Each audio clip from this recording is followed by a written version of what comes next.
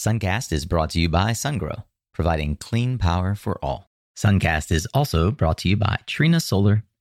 Solar and battery storage developers need alternative financing solutions for the land that hosts their projects, whether it's a loan against the lease value, whether it's buying an easement, or whether it's purchasing the fee simple. And that's what we're here to do. Hey there, Solar Warriors. I'm Nico Johnson, and this is Suncast. Each week, I pull back the veil on the life and business insights of clean tech entrepreneurs building the most noble and impactful companies of our time. I hope what you learn from this conversation is a catalyst for your own growth. So thanks for tuning in, and welcome to our tribe.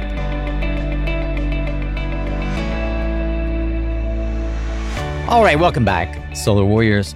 I am so grateful that you are taking time out of your busy day. In fact, you are investing right now, not just in your development, but in our industry. You're giving us, in fact, the only non-renewable resource you possess.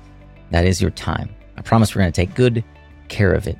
Here to help shepherd and steward that promise is my friend, Laura Pagliarulo. She is an entrepreneur for entrepreneurs, someone who has learned the trade, not just the tricks of the trade, of how the power markets work.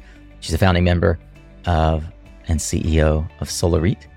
Prior to that, she was one of the key leadership team members at Clean Choice Energy. I'm sure many of you will recognize that name, where she built and grew their community solar business. And in fact, she led the community solar division for SunEdison and did a ton of additional sort of industry and market firsts as far back as her time at Washington Gas and building energy efficiency businesses. Heck, she even launched the environmental club in her high school. Laura has a long history of protecting and coming up with products to enhance our environment. And if you like these kinds of conversations, well, you have landed in the right place, especially if this is your first time. We got more than 645 such conversations in our back catalog. Climate champions, solar warriors, just like Laura, who are on the front lines of our clean energy transition. So I hope that you will subscribe to the show so you won't miss out on a single opportunity to grow and learn along with us. But for now, I want you to tune up your skills with another powerful conversation here on Suncast. You know, if you are a longtime listener, I've said a few times that today's guest has taken a long time to get on the show, and that is why I know it's going to be valuable for you, because friends, when it is hard to get someone as a guest, it usually means that they are doing important things, and it just didn't work out for various reasons. But Laura and I finally made it happen. And before we get started, I do want to thank our friend, mutual industry veteran himself, Matt Hankey, who helped connect Laura and I way back on your birthday in 2021. When we did our first pre-interview. Laura, I'm stoked that we finally get the chance to dig in and do this interview. Welcome. Thanks for having me, Nico. I'm really happy to be here. And another shout out to Matt for connecting us. Yeah, he's been good to the show, as have the IPS folks, Eric. And gosh, it's just fun to see how this industry grows and the amoeba of how our industry is sort of coming together. And no surprise, as we dig into your backstory, that you have worked for notable companies like WGL and SunEdison. So we'll dig into that. But before we jump deep into your whole backstory and everything that sort of brings us to why you are building the business that you're building, I often like to start with a quote. I'll read the one that I have picked out for today, and I'd love for you to contribute to one or comment on this one or both. And today's quote is, "The vision must be followed by the venture. It is not enough to stare up the steps. We must step up the stairs." Vince Havner brings that little drop of wisdom to us. And so many just stand there looking and thinking about how long and winding the staircase is. And I can promise you, my friends, after 8 years on this venture and 2.5 years on previous venture and 3 other on a previous, as a serial entrepreneur, like, you got to start walking up them stairs and figure out where the steps are broken, or where it was leading to the wrong doorway. Maybe it's Hogwarts style. Laura, does that resonate for you? It does. I feel like my background is I've had a lot of entrepreneurial ventures within larger companies, but this is truly my first entrepreneurial venture where the opportunity was presented and it was, plenty of risks, and we'll talk about that today. But so not just about like taking the risk and, sort of one step in front of the other and, starting to actualize your vision. But there's a Winston Churchill quote that was, "You're never going to reach your destination if you stop and throw stones at every dog that barks." Now listen, no, I love dogs and I don't advocate throwing stones at dogs, but I will say this. When you do decide to go and take that next step and sort of realize your vision, it's so important to not get distracted. And that was like one of the key lessons that we learned early on. So lots of opportunities to throw stones or even just, focus on the next shiny thing, but critical to just focus on the one thing that matters. So that's amazing. I love that. And I haven't heard that of the many wonderful quotes of Winston Churchill. My favorite Churchill quote, and I think it is rightly attributed to him, is, "I would have written you a shorter letter, but I didn't have the time." Yeah, that is true. Oh, it's so true. Because I feel like sometimes that is what Suncast is. Yeah, you're right. Distilling it down to the most important message. Well, and sometimes those most important messages are the 3-hour unpacking of someone's journey. Well, look, at the outset here, I think that it's important to cover the macro, the problem. What is it that you would describe as the problem that was enunciated to you by Gautam, or that you and he had visualized or recognized in the outset that you've created to solve?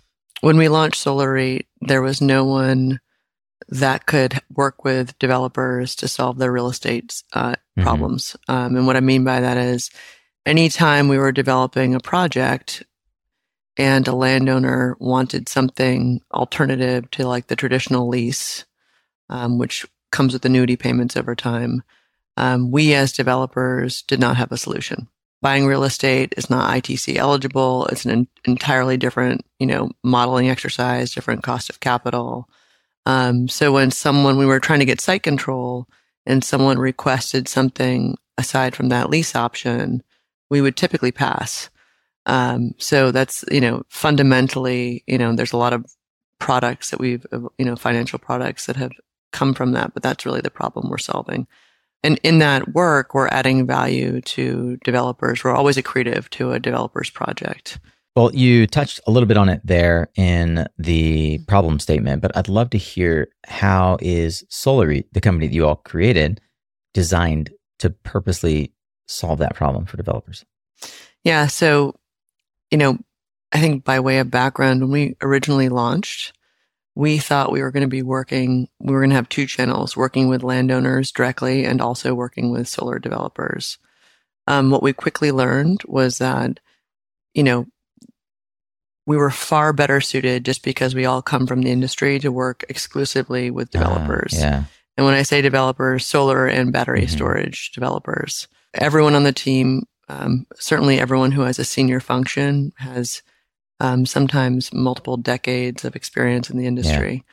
And what that means is we can, we understand the problems developers are facing, which is critical. So, like, for example, it's mid-October. I know all of my developer partners are rushing hard to bring projects to NTP and to close on their MIPA agreements.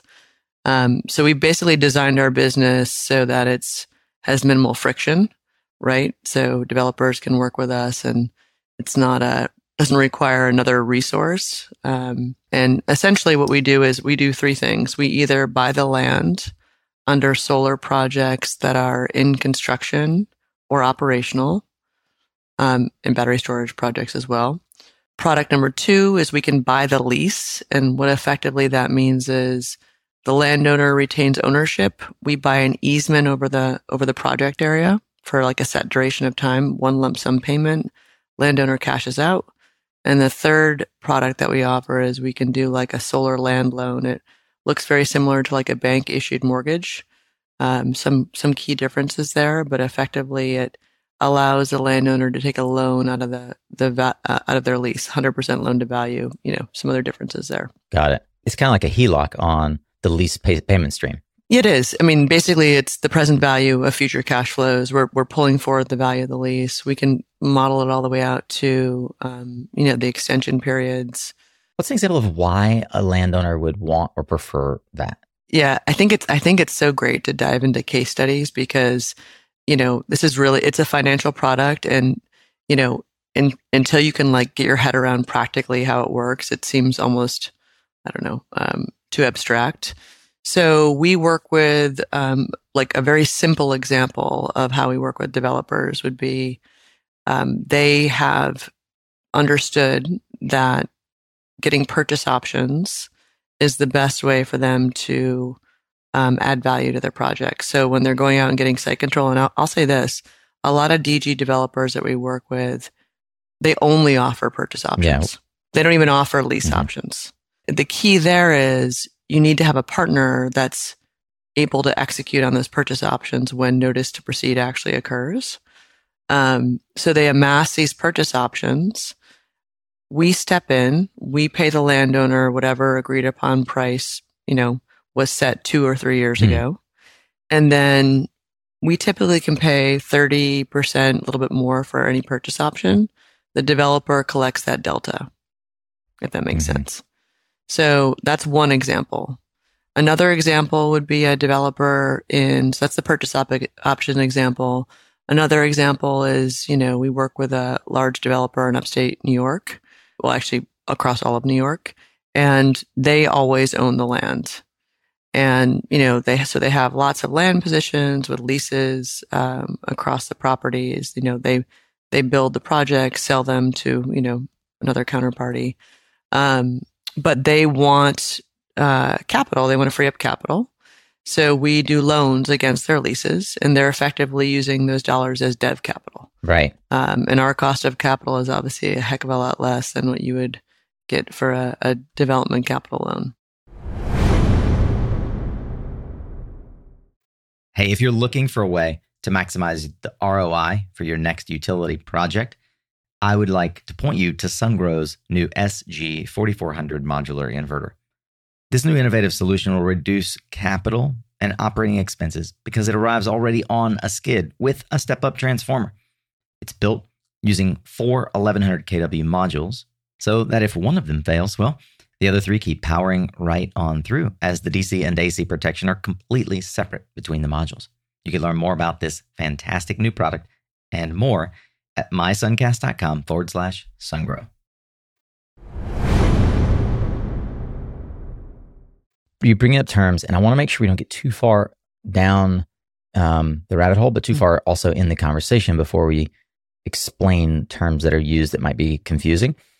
Purchase option we'll get to, but MIPA, and so generally acronyms I try to disambiguate. Yeah, what is a MIPA? Membership Interest Purchase Agreement, essentially what developers use to sell the project at a certain point in time. So if you were a Massachusetts developer selling to a Nextera, you would use the instrument called a MIPA to sell the project. Yeah, so you're buying, that is the instrument that allows you to transfer ownership of the membership interest in the LLC that owns the project. Correct. You got it.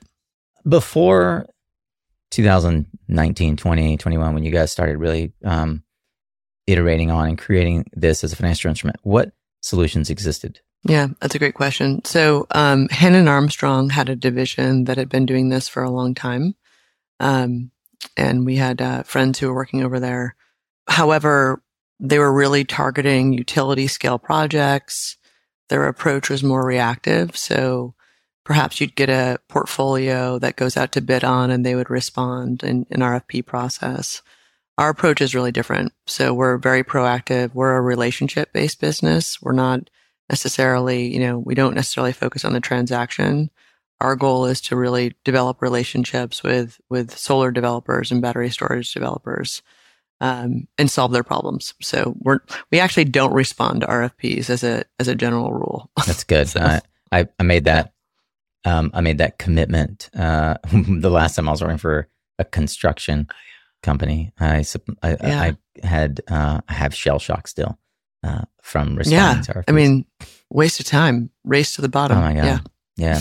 Plus, at the time, certainly was true. I was a perpetual procrastinator. So I was always the guy like who's racing into the office to deliver that must deliver by hand bid because I hadn't mailed it in time. God, what do you feel? I think that timing is a key element to success in entrepreneurship. What do you feel needed to be true for this to work? If you look back 5, 10, 15 years ago, why would this have failed? I think one of the bigger changes that's happened right now is, the industry is booming. I mean, there's the amount of solar, and just to be clear, so we can offer these products on ground mount systems as well as landfills, rooftops, carports. So the amount of new solar and battery storage that is expected is just tremendous. Typically, when the market continues to expand, there's much more of a demand for alternative financing options. And, it's interesting because now we're in this high interest rate environment, and even more so now than ever, we are actually getting requests for what we do because capital is just more expensive everywhere, and our capital is just quite different than the typical sources developers would sort of leverage. If that makes sense. Is there anything that has changed fundamentally about the market, about the sentiment of with the number of developers? I'm going back to kind of, is there anything that changed specifically in the marketplace or needed to be true in order for this to succeed? Regulations? No, I don't think so.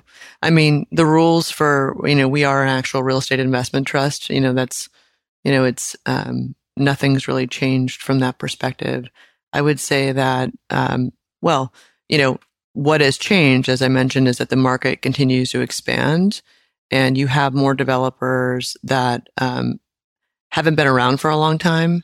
And I think we're going to start to see this actually in the next 6 months as interest rates had been many of them had counted on interest rates falling, and in reality, they're not.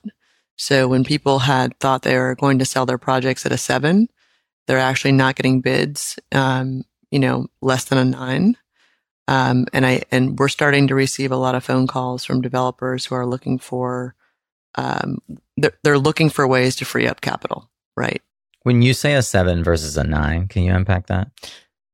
Yeah, it's not really directly related to what we do here. I think the macro issue is, developers had expected to sell their assets at a certain price, and that certain price had baked in a certain debt rate.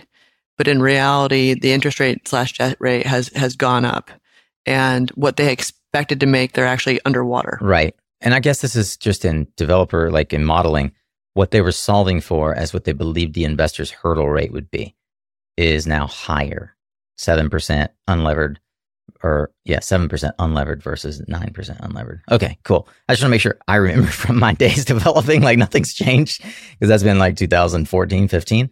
I was going to say the best thing about this, Nico, is that, you were at RE+. This is not a zero-sum game.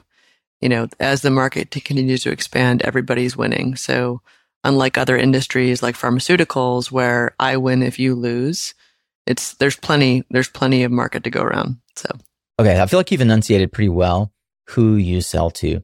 Is there a category of developer that is better suited to these kinds of instruments? You mentioned in the previous answer the notion of a more immature developer in terms of their seasoned understanding of buyer expectations. Could you unpack? And then I don't need a long answer, but I'm just curious if there's a ideal client profile. We actually don't like to work with unseasoned developers, just to be clear. Yeah. So the types of developers that we work with are those who have experience. The industry is small. We tend to know a lot of the developers in the space. Either those who need capital for real estate. So, and this is the case unless you are a very well-funded, IPP. The capital that's used for real estate is very different than the capital that's used to develop projects. So as I mentioned, it's not ITC eligible. So you're capital constrained, maybe small to medium size, but you know what you're doing. right? You understand how solar works and battery storage. And the second class of developers that we target are really those that actually can develop utility scale projects, not just DG developers, but who have recognized early on that their capital is much better suited to not buy millions of dollars in real estate. So unless you really have a separate land co strategy in place already, it's very hard to set up, first of all. But unless you have that in place, you really are going to work with either a Hannon or a SolaREIT or someone like that. I'd love to hear some success points. You kind of blew my mind with how you started the business. And I don't want to go into the founding moment yet, but shortly after you were brought on, or around the time you were brought on, part of what you had to do was raise essentially a first fund so you could go out and offer this sort of financing instrument. How much did you raise in your first round? Yeah, it was kind of blew my mind too to have that discussion with you a couple of days ago. So when we got together, so it was really Gotham and I in the beginning and two other founders, Matt being one of them actually.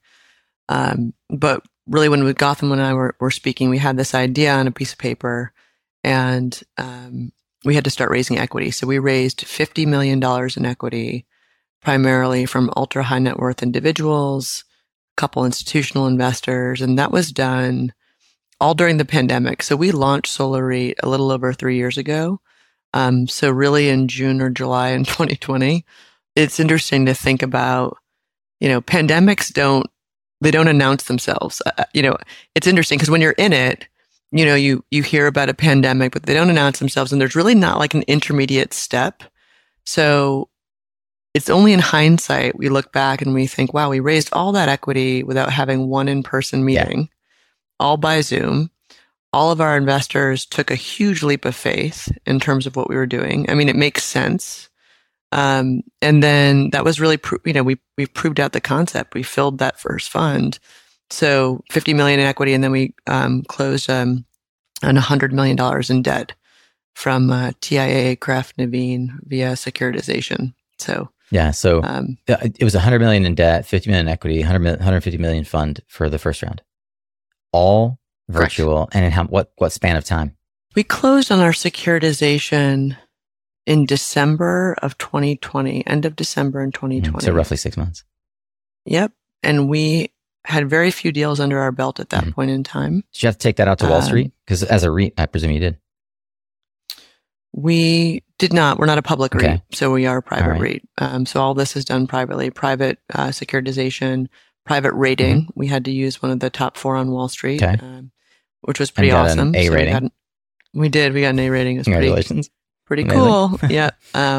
Tons of work again. What do you attribute that to? Why the A rating for a brand new startup with, Yeah, it's interesting. I think that, so what we're, if you think about what we're doing, paying the leases is the top of the waterfall only behind taxes. So this would probably be appealing to like project finance people. So essentially, even when PG&E and SunEdison went bankrupt, they always made their lease payments. Because if you don't pay your landowners for the leases, you lose rights to the asset. And so it's I don't want to say bulletproof business model, but pretty solid. And it's also fascinating to think back at that time 3 years ago when we were very much a startup. And now we have, this fantastic partner with Carval, AB Carval, who's made a large equity investment in us. So we're no longer in startup mode. We're transitioning pretty quickly here and poised for scale. And one other thing I think about, Nico, is when you're an asset owner and you have hundreds of landowners that you have to interact with, because you, even aside from just, getting the project built, you're always going to have an ongoing request for easements or estoppels, SNDAs. They like working with us far better than tracking down all of these individual landowners, because really you're reaching out to myself or to Laura Klein for those requests. So you mentioned casually AB Carval. In August, you closed in $250 million facility. what this, I presume, represents Fund 2? Yeah, the new asset co. Mm-hmm. I mean, it's a big jump. 150 is a great start. 250 suggests that you're doing something right. What do you think the AB Carval team sees in SolaREIT that convinced them this is the right vehicle to invest in? Well, I can't speak to sort of their motivations. I can speak to my impression of the team, which has been fantastic. So they clearly have a demonstrated desire to invest in renewable energy companies. So whether it's battery storage or solar developers. And my sense is, I don't believe they've made an investment, and I could be totally wrong, in a similar company that does the real estate component of this. But I would imagine, just like so many in this market, as you're starting to speak to more players in the market, you're starting to hear the expression of a need for some sort of financing under the land under the project. So that's my sense. I also totally give credit to the team, my team, who has done so much in such a short period of time. I mean, that's the most humbling piece for me, is to look around and see everyone who's around me and what they've accomplished, which has really been significant. So we've got great people. Yeah. I missed it. Was the 250 an equity or debt or both? Yeah. So the way that it works is it's $100 million originally, up to $250 million. And we are, of course, are going to lever that with debt. So that's the next phase here. That's amazing. So that's an equity commitment. That's a tremendous stamp of approval. It is. It's tremendous validation. It really is. I mean, that's a 5x increase in just the belief in the company and your capacity. I would assume it comes with probably a 10x growth in pipeline. We have a lot of work to do, Nico. Well, you're no stranger to hard work. Let's talk a bit about how that might have come about. Where did you grow up? Where were you raised? I grew up in the Berkshires, Western Massachusetts. So, which is a pretty beautiful part of the state, I will say. I don't know if have you ever been there? I have. Yeah. You know what I loved about the answer? You could see it in my eyes when you first said you grew up in the Berkshires in one of our previous conversations. You go, Nico, I grew up in a rural part of the country, not in a fancy way. So for those, everyone hears the Berkshires and they think, oh, she was this entitled, but no, we had a great childhood, but it was, it wasn't the second home in the Berkshires. So yeah, in fact, it was a family home, a generationally family home. Your mom is descended from a Berkshire farming family. Can you talk about that cultural history and that heritage for your family? Yeah, so my mother's family had been in that area for generations. Her maiden name was Adams, just to give you a sense. Adams from Massachusetts. Yeah, of course. So it's a name that you probably heard of. So a lot of just a long farming family in that part of the country. My father, his family's from Italy, so he's first generation. So on both sides, it was a really strong work ethic modeled to me from both of my parents. Did your father still have an accent because his family was immigrant? No, my grandparents, my grandfather didn't speak English very well. My nonna learned English better, very thick accent, and I spent a tremendous amount of time with them growing up. So. Yeah. Tell me about that time with your grandparents and your family. What was the conversation like around the dinner table? With my grandparents? Yeah. I mean, a lot of our life was centered around food, Nico. Of course. It was around family and food. I mean, that was the primary focus when we were kids. But I mean, my grandmother, I call her my nonna.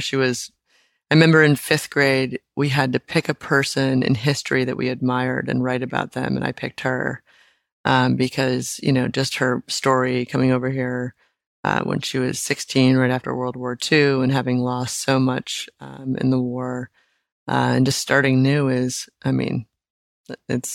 the immigrant story, but when it's closer to home, you feel it more. So there's a lot of genetic and muscle memory embodied in immigrant families that is both sort of work ethic, hardworking, humble. A lot of that also is land of opportunity, and folks come to America and become entrepreneurs? Was that, as a farm family, that is implicitly, for the most part, entrepreneurship. Do you feel like you recognized early in life a sense of independence and entrepreneurship? Yeah, definitely. So my dad's parents, my grandfather was a stonemason. So that's all all self-started. And then growing up, my father was a teacher, a special ed teacher, but we always had real estate, meaning like he'd buy these dumpy houses in the Berkshires when they still existed and renovate them and then rent them out. So there was always a sense of entrepreneurship and like little businesses I'd have as a kid. I started my own little newspaper, a dog walking business, a cat, it's like all the things that I assume so many kids do, but that was my jam. It's funny. So. I mean, I've got 3 kids. None of them started a business yet, which still surprises me. Yeah, me too. What is up with that? But I think that we just assume that this is like a thing kids do. Yeah. I look back scornfully on my 9-year-old self. I have very judgmental conversations in my head of like that lazy kid that never started any kind of business, and like how I regret that he didn't, because I started so late. Like I was 26 when I started my first business, which is hilarious. That's not very late. I mean, I didn't start my own real business until recently. I mean, yeah, my dog walking business, really didn't work out, Nico. I've given my kids so many ideas. Like it's only in hindsight as an adult that you can be like, God, adults are so willing to just give kids money, right? Totally. I have a cousin whose son, they were glass blowers, and they would go around to all these fairs, like trade fairs, and mostly like Renaissance fairs and stuff, craft fairs, such. And at 5 years old, he went down to the river, picked up river rocks, and he walked back around to all the vendors.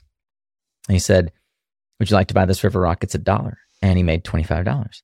And because because he's really cute, right. And he's 5, and then he goes to his dad, and he's like, "Where'd you get that money?" He's like, "Oh, I just sold 25 rocks." He's like, "No way." Well, don't you have some friends? And my cousin's now got many successful businesses, but this kid goes around to the next fair, and he recruits all the vendors' kids, and they all go get rocks for him. Oh yeah. How long ago was this? I mean, this kid's going places. This is like maybe 15 years ago. He now runs his own business. Yeah, he makes his own. Of course. He makes these ridiculously impressive LED lights.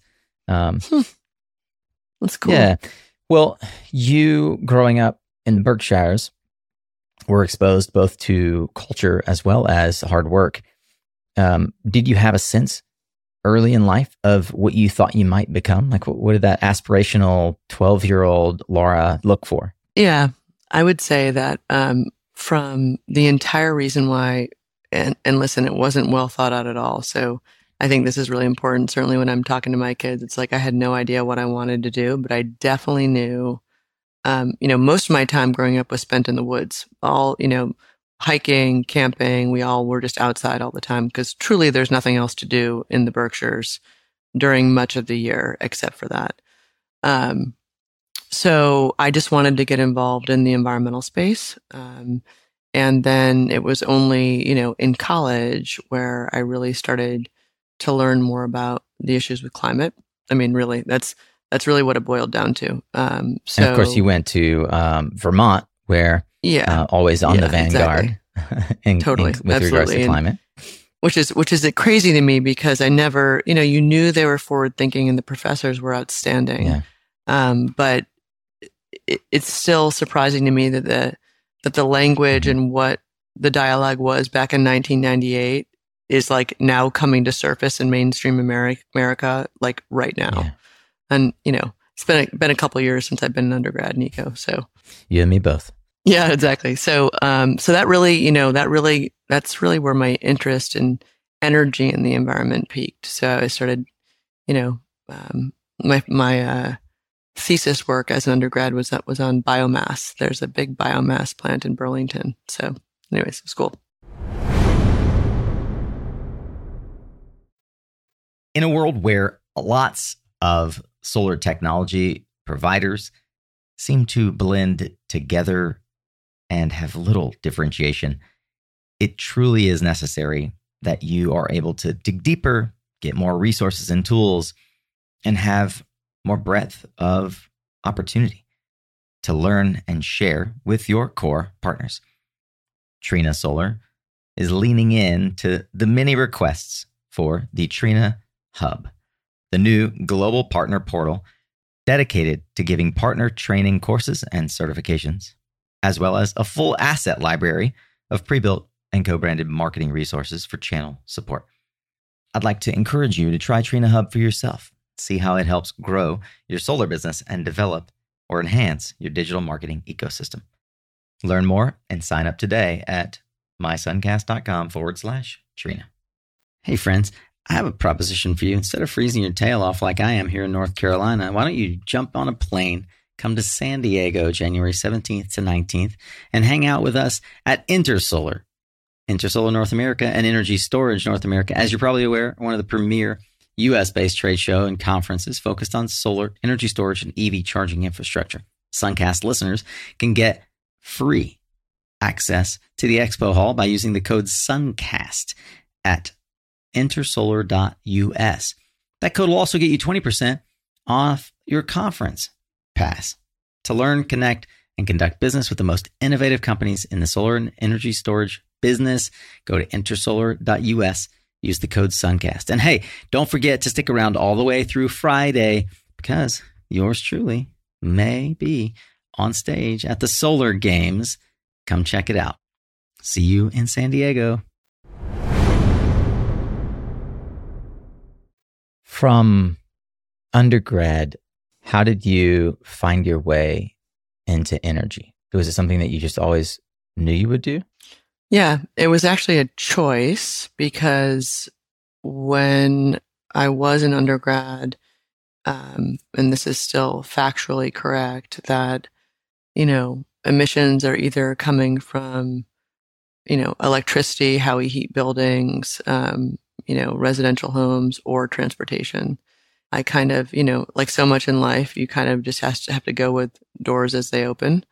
So first got involved in energy efficiency stuff, then wind power, and then solar. What was the energy efficiency stuff? Because I remember you sold, I still don't understand what it was. You said it was the first of, and it seemed like it was a big deal. Yeah, no, it still is. I mean, they're an amazing group of people. In Burlington at the time, there was a group, a nonprofit called Vermont Energy Investment Corporation. And this is when I was like a baby. I mean, I look back at myself then, it was, 22-year-old Laura, or 23-year-old. But they won the contracts, but in Vermont at the time, in order to meet the demand of the growing load, there was proposals to build massive transmission lines. Velco at the time had proposed to build massive transmission lines. So Vermont had the foresight, being Vermont, to invest in an energy efficiency utility. So essentially the goal of this utility was not to sell power, it was to reduce the overall electricity needs of the state, which they successfully did. So VEIC won a contract for this entity called Efficiency Vermont. And that model, I believe, it was replicated in Washington, D.C. with the D.C. SEU.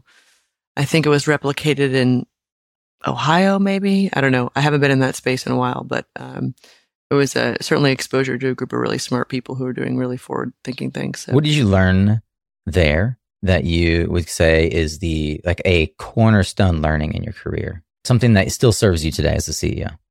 I remember going to it was actually my boss's boss at the time, and feeling frustrated because I had so much energy to give, and I wasn't as pleased with the process of advancement. And he looked at me and basically said, Laura, when you're not as busy with your work or fulfilled with your work, you're going to develop other hobbies and things in life to fulfill you. And man, that's right. I did so many other things besides work, which seems to be like the predominant, sun and moon in my life these days. But it was really, it was good wisdom at the time. And he was right. So you were there for less than a couple of years before going over to Washington Gas. What was it that you saw in the opportunity of Washington Gas? Were you recruited there? And talk about that transition. Yeah. I just come out of grad school at that time. So I went to grad school in Virginia and liked the position. Originally was to be involved in their voluntary renewable power sales. So I had no idea what a deregulated supplier was. But I will say that I spent a long time at it was, so Washington Gas is the parent, the utility, the deregulated division is the entity that I worked for. I had the opportunity to work with really fantastic people, really smart people in the industry. And that's really where I spent 7 years there in total, really learned the power business, really learned power markets, transmission capacity, ancillary services, hedging, risk.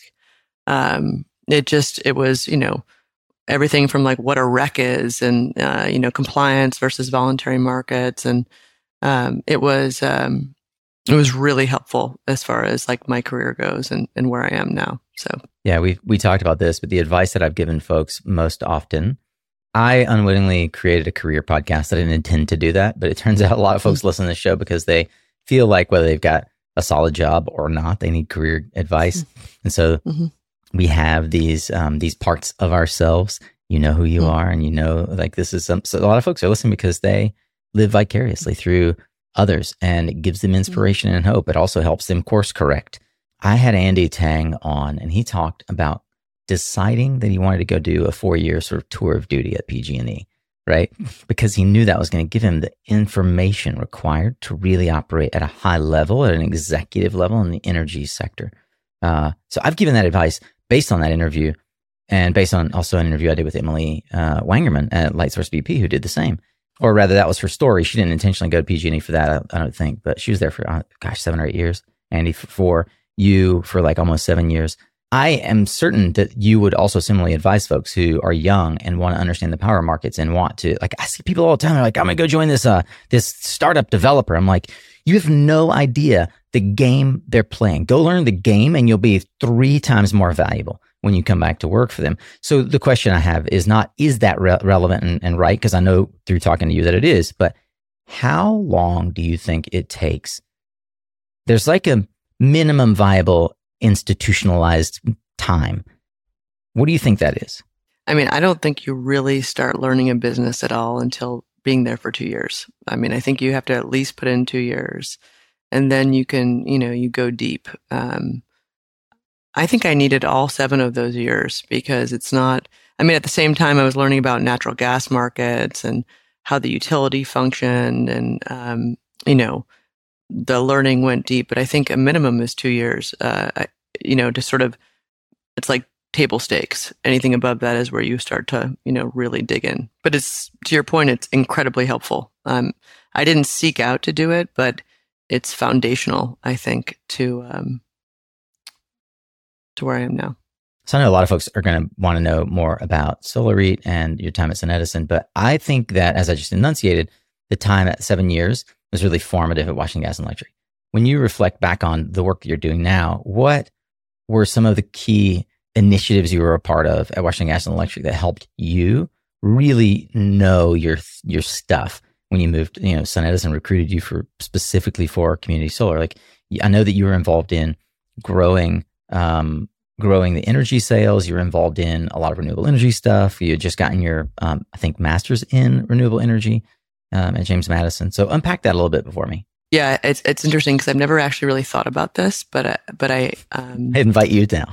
No, it's actually it's like it's interesting to pause and look back at your own history. But you mentioned earlier the wind projects, the early wind projects in Pennsylvania and West Virginia. This is before you were seeing solar everywhere. This is really back in time. Translating the installation of a wind farm to then the voluntary market. Obviously, you have compliance requirements for any electricity supplier to meet RPS requirements. Renewable portfolio standards. Exactly. Sorry. Renewable portfolio standards.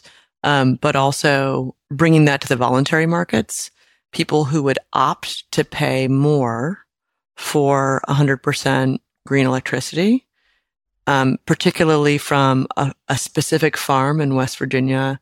Obviously, you're not getting electrons from that specific farm, but where that brought me was that I remember this so specifically. Community solar didn't even really exist at the time.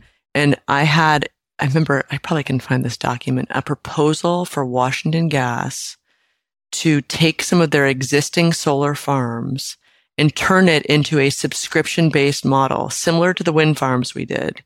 And I remember, just thinking through all this and mapping it out, and then watching as some of the early policy evolved, because we didn't have projects in Massachusetts. Were you involved in like the early projects that Kevin Schulte was working on, like doing community solar for wind? Kevin Schulte, but it was more like the wind projects were community energy primarily. Jay Carlis, Harry Warren was the president of Washington Gas at the time. He's a great guy. Anyways, it was the translation of renewable energy, not only to the compliance markets for renewable portfolio standards, but also to the voluntary market, because it was meeting people's needs and wants was really interesting. And how you message that. I mean, you're taking a complex market function, that involves physics and distilling it into something that's very simple for people to understand. Yeah. I think, it's really, that's still something that is a challenge for, the Arcadias and Perches and Pivots of the world. How do you message it? And that's their job, is to, I think the thing that you unlocked for a lot of folks just now that I don't think I've heard anybody else in any interview that we've done really enunciate, perhaps Nathan Giovanelli, because he was at IGS and he talks a lot about it. But that's voluntary markets. People don't understand how these markets are structured. So voluntary market, what I heard you say is people who would opt to pay more for green electricity. Like that is, in a nutshell, a voluntary market. It is folks that are saying, I will pay for a different kind of electron. And now how we've evolved to say, in fact, solar is now so cost competitive that with community solar, you can actually save with a green electron. I mean, like my mind was like blown when this product started to evolve. So we've come a long way. So you were involved in some of the early carbon offset projects. What do you think about the likelihood of carbon markets in the United States as it stands right now? Honestly, Nico, I have not been following those markets. We had a great experience at Washington Gas because we started a carbon offset program, but it was a true carbon offset program and we were generating offsets with the Chesapeake Bay Foundation. All of our offsets were certified. That was another example of the free markets essentially saying they're going to vote with their dollars to offset the impact of natural gas. I have not been tracking carbon markets. I will say this: I'm very much involved in the renewable markets because I know that it works and I know that it's cost competitive, and it's been a real pleasure to watch. For example, the state of Georgia advocating for more solar power, even though it was traditionally, associated with a Democratic base, but now it just makes financial sense. Right. So I know people have been talking about carbon markets for a long time, but. So you left WGL to go to a company that at the time was the mothership, right? SunEdison. What was the state of their community solar initiative at the time that you joined, and how did that? What were you brought in to do? Yeah, so community solar that involved any sort of residential component at SunEdison at the time was non-existent. So there was community solar from the sense of like a Minnesota project with a number of commercial off-takers, maybe 5 per project or something. Yeah, but just community solar. Yeah, exactly. But they were calling it community solar. So I will say that when I joined SunEd, it was quite an uphill battle. Not in my team. I was brought on for this purpose, was to bring more megawatts on the board and to work with the residential team in California at SunEd. And these two teams never really spoke. I remember talking to our friends at Terraform about the fact that you would have residential subscribers that are effectively fungible. And I remember them telling me there's no way we could do this. That's awesome. We got it done, but yeah.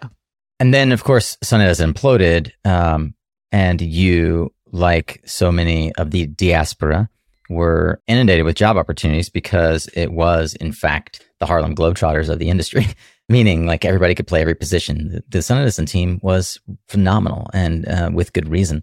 And you chose to go over to Tom Matzey's Clean Choice. Why? I like Tom. I had a lot of respect for him in the industry. I think that's the first piece. Mm-hmm. So I liked what he had accomplished, and I liked his vision for building out a solar team. Even at Clean Choice, there were great players, both some of them who had actually come from SunEd as well. And they didn't have solar at the time; they were just a voluntary. Yeah, they had received a grant at the time from the Department of Energy to build out. Oh gosh, this is going back in time to build out a platform, I believe, for customer aggregation for solar. Oh. But no, there was no.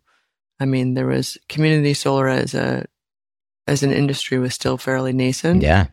And a lot of the team came on board. It was Peter Coleman was there at the time, and he was at Terraform.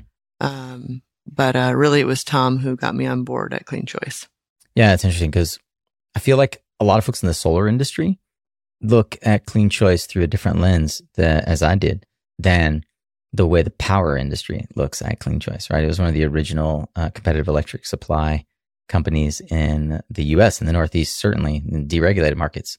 You and I chatted about this briefly, but for folks who are unfamiliar, kind of peers in the industry for Clean Choice on that side of the business is IGS, which we've talked about with Nate Giovanelli, Constellation, WGL, where you used to work, Direct Energy, even Dominion.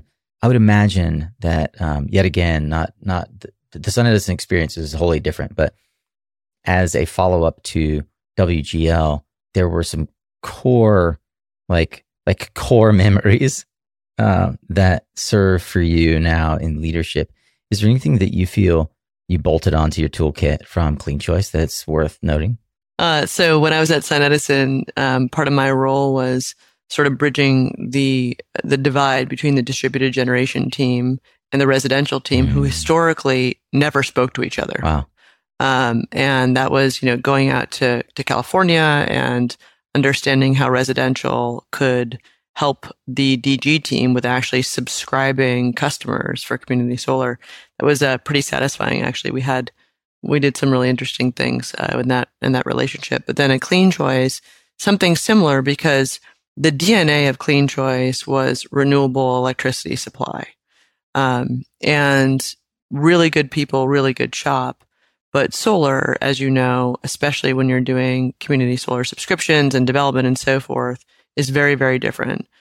So there was a lot of time spent, from everything in educating the technology team on the tools we will need to sell subscriptions to consumers, to making sure we have the right regulatory support so that every subscription agreement meets certain requirements.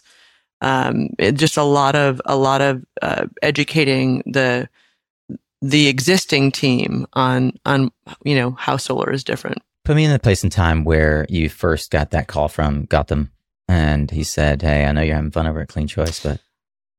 Yeah, I actually ran into him at RE Plus. Remember the one in Salt Lake City? Yeah, at the museum. Yeah, the event that at was the museum. So good. That was yeah, it was so good. What was that law firm? It was so good. Did you get the whiskey tasting? It was amazing. But listen, just the fact you could also walk around the museum, have it all to yourself. So I literally ran into Gautam at that event. I actually literally stumbled on him. Yeah. And I hadn't seen him in years. And he didn't have he was about to announce a big business venture at the time. And we didn't talk about this explicitly, but it did open the door to connect later on. And we started having lunch and just chatting about different ideas. And this was one of them. So as you began down this path, and we talked about the process in the pandemic of you and Gautam raising your first $150 million fund, you have that rubber meets the road moment. you mentioned a moment ago that you generally need a couple of years in a business to truly understand it. And I've found that that's true for entrepreneurial ventures as well. What assumptions did you have to challenge in the marketplace or in the business plan in that first year or two of starting the company? Well, our background collectively had been in solar, not necessarily in real estate. And this is very much a real estate play within the solar industry. So I think a few things we did absolutely right would be we knew we were going to make mistakes. And as a result, we wanted to make mistakes on a small level. So we were very intentional about the first few deals we made being small. $300,000 for a piece of land, $400,000. And that was because we knew there would be errors. And there were, but they were not meaningful because they were on a much smaller size. Just learning common assumptions that you start to see different scenarios in the market as things go on. So for example, we are all committed to helping finance leases on landfills, and brownfields, things like that. But,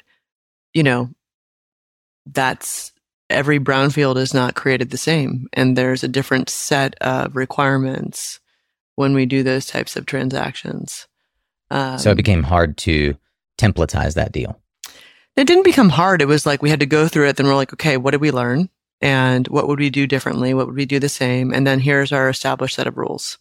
And we did that. Now we have the playbook, but in the beginning, we didn't have a playbook as to what worked. So, the other thing that we learned, and I think I touched upon this briefly, is when we launched, we had also thought, oh my gosh, there's so many landowners that have operational projects on their land. We got to go after these guys. Yeah, they're going to want money. We did a direct mail campaigns, call campaigns, and we did get a lot of those deals in the door. But the return on energy and investment just was not there because unless a landowner comes to us with a very specific financial need, it is not, my job to convince them to do anything. And that's, true for many things. So can you contextualize, some folks listening might consider a big deal to be $80,000 or $100,000. Can you contextualize the average deal size of a ticket for you of $300K is small? Yeah. So it's not so much, I think that's a great point. We're not buying leases or loans or land based on the appraised value. We're buying it based on a lease rate. So a deal of that size would be, for example, a project in rural South Carolina at $300 an acre, or a very small project in New York. So we still do deals at that size, Nico, but now we also do deals that are $12 million, $15 million, right.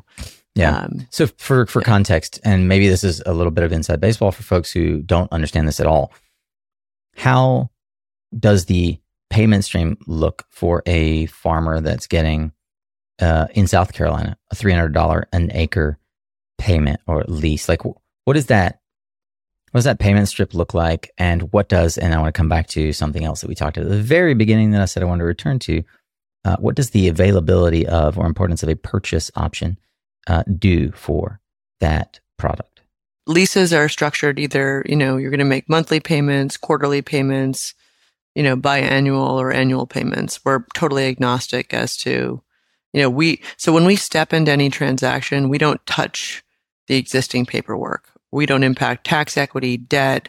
We don't touch the lease. We take everything that's already been baked and we just focus on the underlying real estate. The only thing that we do is we run title on every transaction we're going to be doing, obviously to make sure title's clean. But we are valuing, so for that landowner, that case you articulated in South Carolina, we're going to be looking at the entire revenue flow for the base term of the lease, plus the extension terms. Because in our mind, if you have a project with an interconnection, we do not see the feasibility of someone saying, no, we're just going to decommission it and not extract more. Yeah. Typical lease tenure is 20 years? Yeah, I'd say that's 20 to 25. And then you can, we model out to, 35, 40 years, something like that. And why not 50? I mean, like a traditional coal plant is 50. I would say that the market in general right now is assuming 35 years for most equity and debt providers. I think there's a case, of course, for longer, but but I would also say that that's not really where things are. Once you start getting out into, those tail years, there's not a lot of value right? In terms of me, increasing the purchase price. So. Yeah, right. Mm-hmm. And also, I presume it would be the developer asking for a longer, an extension of that model rather than you. Like you're going to want, if you could do it, the way to optimize for your shareholders would be a 20-year assumption, right? Yeah, there are plenty of scenarios where a developer might own land and they say, you know what, I need cash. I want to monetize my real estate, but I really want control in year 17. I don't want to sell my land and I want control in year 17. So we basically price it out as an easement for 17 years, give them upfront, capital. Our easement is around that project area for 17 years. And then once that time period's up, it's right back in their control. And, they're the fee simple owner. It's a vehicle for accredited investors to invest in real estate without actually having to own it as a unitary, like a singular owner, right? It's the same as like what is it that was used? Like Terraform did this, right? Like there are different ways to own power plants, and the oil companies do this all the time. Mm-hmm. Yeah, it's similar. I would say that it's when we were raising money through those original investors, some of them had expressed a desire for us to be structured as a real estate investment trust. Even though that requirement is not necessarily one we have to adhere to right now with this new asset co, we will be doing that. And some of the things, like I'll give you an example of how it can be restrictive sometimes. So if we encounter a lease that has, the escalator is based on CPI or, and then with some kind of floor, a REIT would not necessarily allow you to take a risk on CPI. Or for example, what would not be a REITable asset is collecting lease revenue that's a form of production value from the plant. So let's say your lease is equivalent to 1% of production. So that's the kind of stuff we'll do as part of this asset co. But, these are the scenarios that we had no idea we would be encountered with in the very beginning of our work. We have solutions for all of them now, but originally it was, how do we solve for this? How do we solve for this? That's what we do. We solve problems. So, I feel like there are a lot of folks who are listening and still not really clear on exactly sort of how and when in the development cycle you enter into the process. One of the things you said at the very beginning was that you can pay 40% more of the purchase option. Developer collects the difference.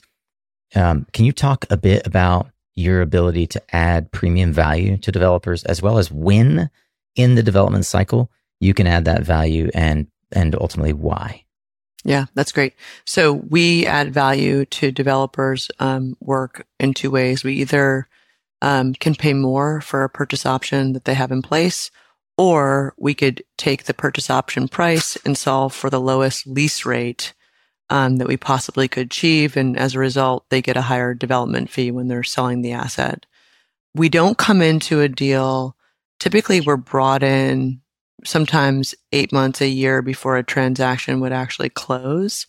We can close on the land component, either buying the land itself, doing a land loan, or buying the easement when the project is at financial NTP. So essentially, I want to confirm that interconnection is in place, discretionary permits are in hand. There's a plan for offtake if it's in a community solar market. If there is a PPA in markets like California or Arizona, I do want to know, that there's revenue, contracted revenue. But that's really when we step into a deal. Right. Basically, when there's contract revenue and it's at the point where funds can start flowing for the project. Yeah. No, it's not actually no, because the project oftentimes, construction doesn't necessarily have to begin for another year. We have projects where we close at notice to proceed, but they're not actually going to start building the project for a number of years to come, not years to come, months to come. But the interconnection and the discretionary permit piece is what those are two essential things that we kind of can't waive. Yeah. Well, what I meant was when funds start to flow, it's financial NTP. The banks sign off. Everybody is in agreement on the structure of the deal. You guys are involved in the deal, which is why you have to come in before it gets to financial NTP, right? We come in when the project's in construction, or obviously if it's operational as well. Why can you pay more for a purchase option? I don't understand that. I'm trying to understand the unit economics of the business. Yeah. So if you were, go back to the days where you were developing projects, if you're getting site control for a piece of land, and you're going to get site control based on the appraised value, you're going to tell a landowner that I'm going to pay you some option, some kind of option price every year until the project reaches this point. But when the project is at notice to proceed, I'm going to pay you this much money. And that price is maybe slightly higher, but close to the appraised value of the underlying land. Of the land, yeah. Yeah, exactly, because there's nothing there. It really is and that's just the purchase option. Yeah, the purchase option. Exactly. It's basically forward pricing the value of what you will give them over time to pay for the land. So the reason why I can pay more is because I'm buying it based on the lease revenue. Yeah, right. Not on the appraised value at all. We don't even look at the appraised value of land when we're purchasing it. Right, and typically a developer will bake in the delta between the cost of the land and the value of the asset that they build on the land as a part of their upside. Mm-hmm. Yep. And some developers actually say, you know what, we don't want to keep that delta. We don't need the cash. We want you, SolaREIT, we had assumed $2,000 an acre for a lease rate. Can you beat that? And we come in and we say, we can offer $1,700 an acre. Therefore, when they're selling the project to the long-term asset owner, they're going to get a higher debt fee. We have a great business we work with as well. 80 Makepeace. They're in Eastern Mass. They're the largest private landowner in Eastern Massachusetts, and they basically grow all the cranberries for ocean spray. What's it called? It's called AD Makepeace. AD Makepeace Company. Yeah, their projects were developed by Borrego, and they were some of the early adopters of solar in Massachusetts. They have Smart One projects. Oh, wow. So we're going back in time. And they have realized that, so we've done, I don't know, this would be the fourth portfolio we're working on with them, where they're basically freeing up the capital in the lease. They're never selling their land. So in that instance, we're buying easements over the project area. And they're using that capital to fund their business, to do new infrastructure projects. So things like that. That is it's just using the solar asset like a HELOC on a home. I love it. I love it. So I had a boss back when I was developing projects. He said, I love solar. Solar is real estate without the occupancy risk. That's true.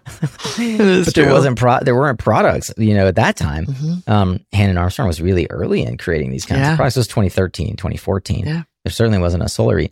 And then, so if I'm an investor in SolaREIT, how do I make money? Well, you'd have to have been an investor in the first fund. So the second asset co is all, Carval is the primary activating investor. But when we came out, when all of those original investors took a bet on us, because that's really what it was, they invested money and we had no proof of concept. You're going to be getting a dividend over time. So, and then obviously, if there's ever an exit event, they will also be a part of that. But so far, I love about REITs. It's like Masterworks. Yeah, Masterworks exactly. Is like, and it's interesting because here we sit 3 years after we launched the business, and we have achieved what we set out to achieve for Fund One. Keep going. Which was? No, I'm going to say full deployment of capital. Yeah. So we've deployed. We've done what we said we would do with the hurdles we had established. So it's pretty cool. I love that. I'm gonna have to introduce you to Mike over at Energia. I think that, there's so many businesses that would benefit from what you guys are offering. The cool thing is, before, when I used to work for different shops, obviously, what you're doing is kind of competitive in nature. Mm-hmm. What we do right now is applicable to everyone in the space, Mm-hmm. Yeah. And not just solar. Yeah. It's the joy of my job. I get to talk to everyone again, except for Hannon Armstrong. No, I talk to those guys too. I mean, listen, one thing that I always chuckle, because I do know people at some competitive shops, but I never, like I said, it's not a zero-sum game. Plenty of business to go around. There's no need to get strange in front of competitors. So that's true. Yeah. I have to remind myself of that a lot. Even in the marketing side of the industry, which is ironically kind of where I find myself now. Like, I spent years, I built a residential solar installation company. I spent years selling solar panels and developing megawatts of hundreds of megawatts of solar projects. And now I spend all day, every day helping people like SolaREIT tell their story better, right? And helping folks, like you said, one of the key problems we have in the industry right now is we don't know how to tell the homeowner, the consumer, the value of what we do. And yeah, residential is tough. I mean, you really have to listen. There were people at Clean Choice. Our chief marketing officer at the time had been the CMO for Verizon. He was so good, Nico. I mean, he, and this is what I keep trying to tell everyone who works for me, is that consumers, it's two options, two very simple options. Provide anyone with more than two options, you lose them. Yeah. And especially when you're talking about like rooftop loans and, it's challenging. I love you did that just now, because the very next segment, as we sort of round third base to home, is, what have you learned from the folks that you've worked alongside that both like you've been able to distill into these kind of truisms, and that you pass along to others in your team, distill it down to two options. Anything else that resonates or stands out for you? I mean, there's so much. It's, for me, it's always about connecting with people as individuals. So when I go out into the market, if I'm at a conference or I'm meeting a new potential partner, I always want to listen. I want to hear what interests them. I want to hear what their problems are. And then, equally important is if I don't think I can solve a problem that they have, I'm just going to say that. And just being transparent, very transparent about what we can and can't do from the beginning. I think when I first started doing origination work all those years ago, I never felt comfortable doing that. But it's, I think it's just very important to be that transparent in the beginning. Yeah. Is there anything that you've changed your mind on about the way that the business works, or the way that you sort of once viewed it, or anything where you had to make, so I'll wait for that. Yeah. There's been a lot of hard choices. I think that, it takes just as much time for us to close on a deal that's $300,000 as a deal that's $3 million. And I think that collectively the heart of myself and a couple people on the team is to continue to do a lot of the smaller deals. Yeah. But in reality, while we can do some of those for like our really good partners, we need to really be focusing on transactions that are larger, that will help us scale and achieve those goals. Other things I think we'll be really looking to do in the future is doing pre-NTP battery storage projects. And what's cool about battery storage is we just hired a phenomenal woman who used to work for a large battery storage company on the West Coast. Typically, those pieces of land are very small, and they tend to be in urban areas, and they tend to be extremely expensive. So more so, equally, I would say, if not more so, these battery storage developers are really looking for a real estate solution. Because, a small piece of land in downtown Manhattan, that's a quarter acre, is going to cost quite a bit of money. And the landowner is not going to wait until notice to proceed to sell the property when you have other competing uses. So I get excited when I think about that, because I think battery storage is such a critical part of where we're going as far as for different reasons. But yeah. So one of the key learnings for you in that first job out of college by that mentor who recommended that you just chill out a minute was to find other hobbies. What do you nerd out about when you're not thinking about how to help solar developers? Nico, I used to have way more hobbies. At that time, can I tell you what I did after he told me that? We hosted a refugee family from Somalia, 6 people at our house, and like integrated them into the community. I mean, this is bad. This is a long time ago. Yeah. Now, my time is really spent. I do quite a bit of travel for work, balancing that family, kids. I'm a huge outdoor person, so that's who I've always been. That's who I still am. Gardening and cooking, and obviously we do a lot of travel too for fun. You do. I do. Yeah. For those I forgot. Who you've accepted into your inner circle on Instagram, we know. I know we do. We know the level of travel that the Pagliarulo clan gets into. It's fun though. It's fun. I get to live vicariously through you and a few of them. Well, if you ever want recommendations, I'm here. So yeah. Okay, so I'll take you up on that because all of us like to travel. What is what's the most interesting trip that you've taken in the last 18 plus months? I loved taking the kids to go meet their extended family in Italy, in Puglia and like the Naples region. That was the best because there was, I don't know if you saw that photo, but it was like 4 generations right there of family and tons of kids. It was awesome.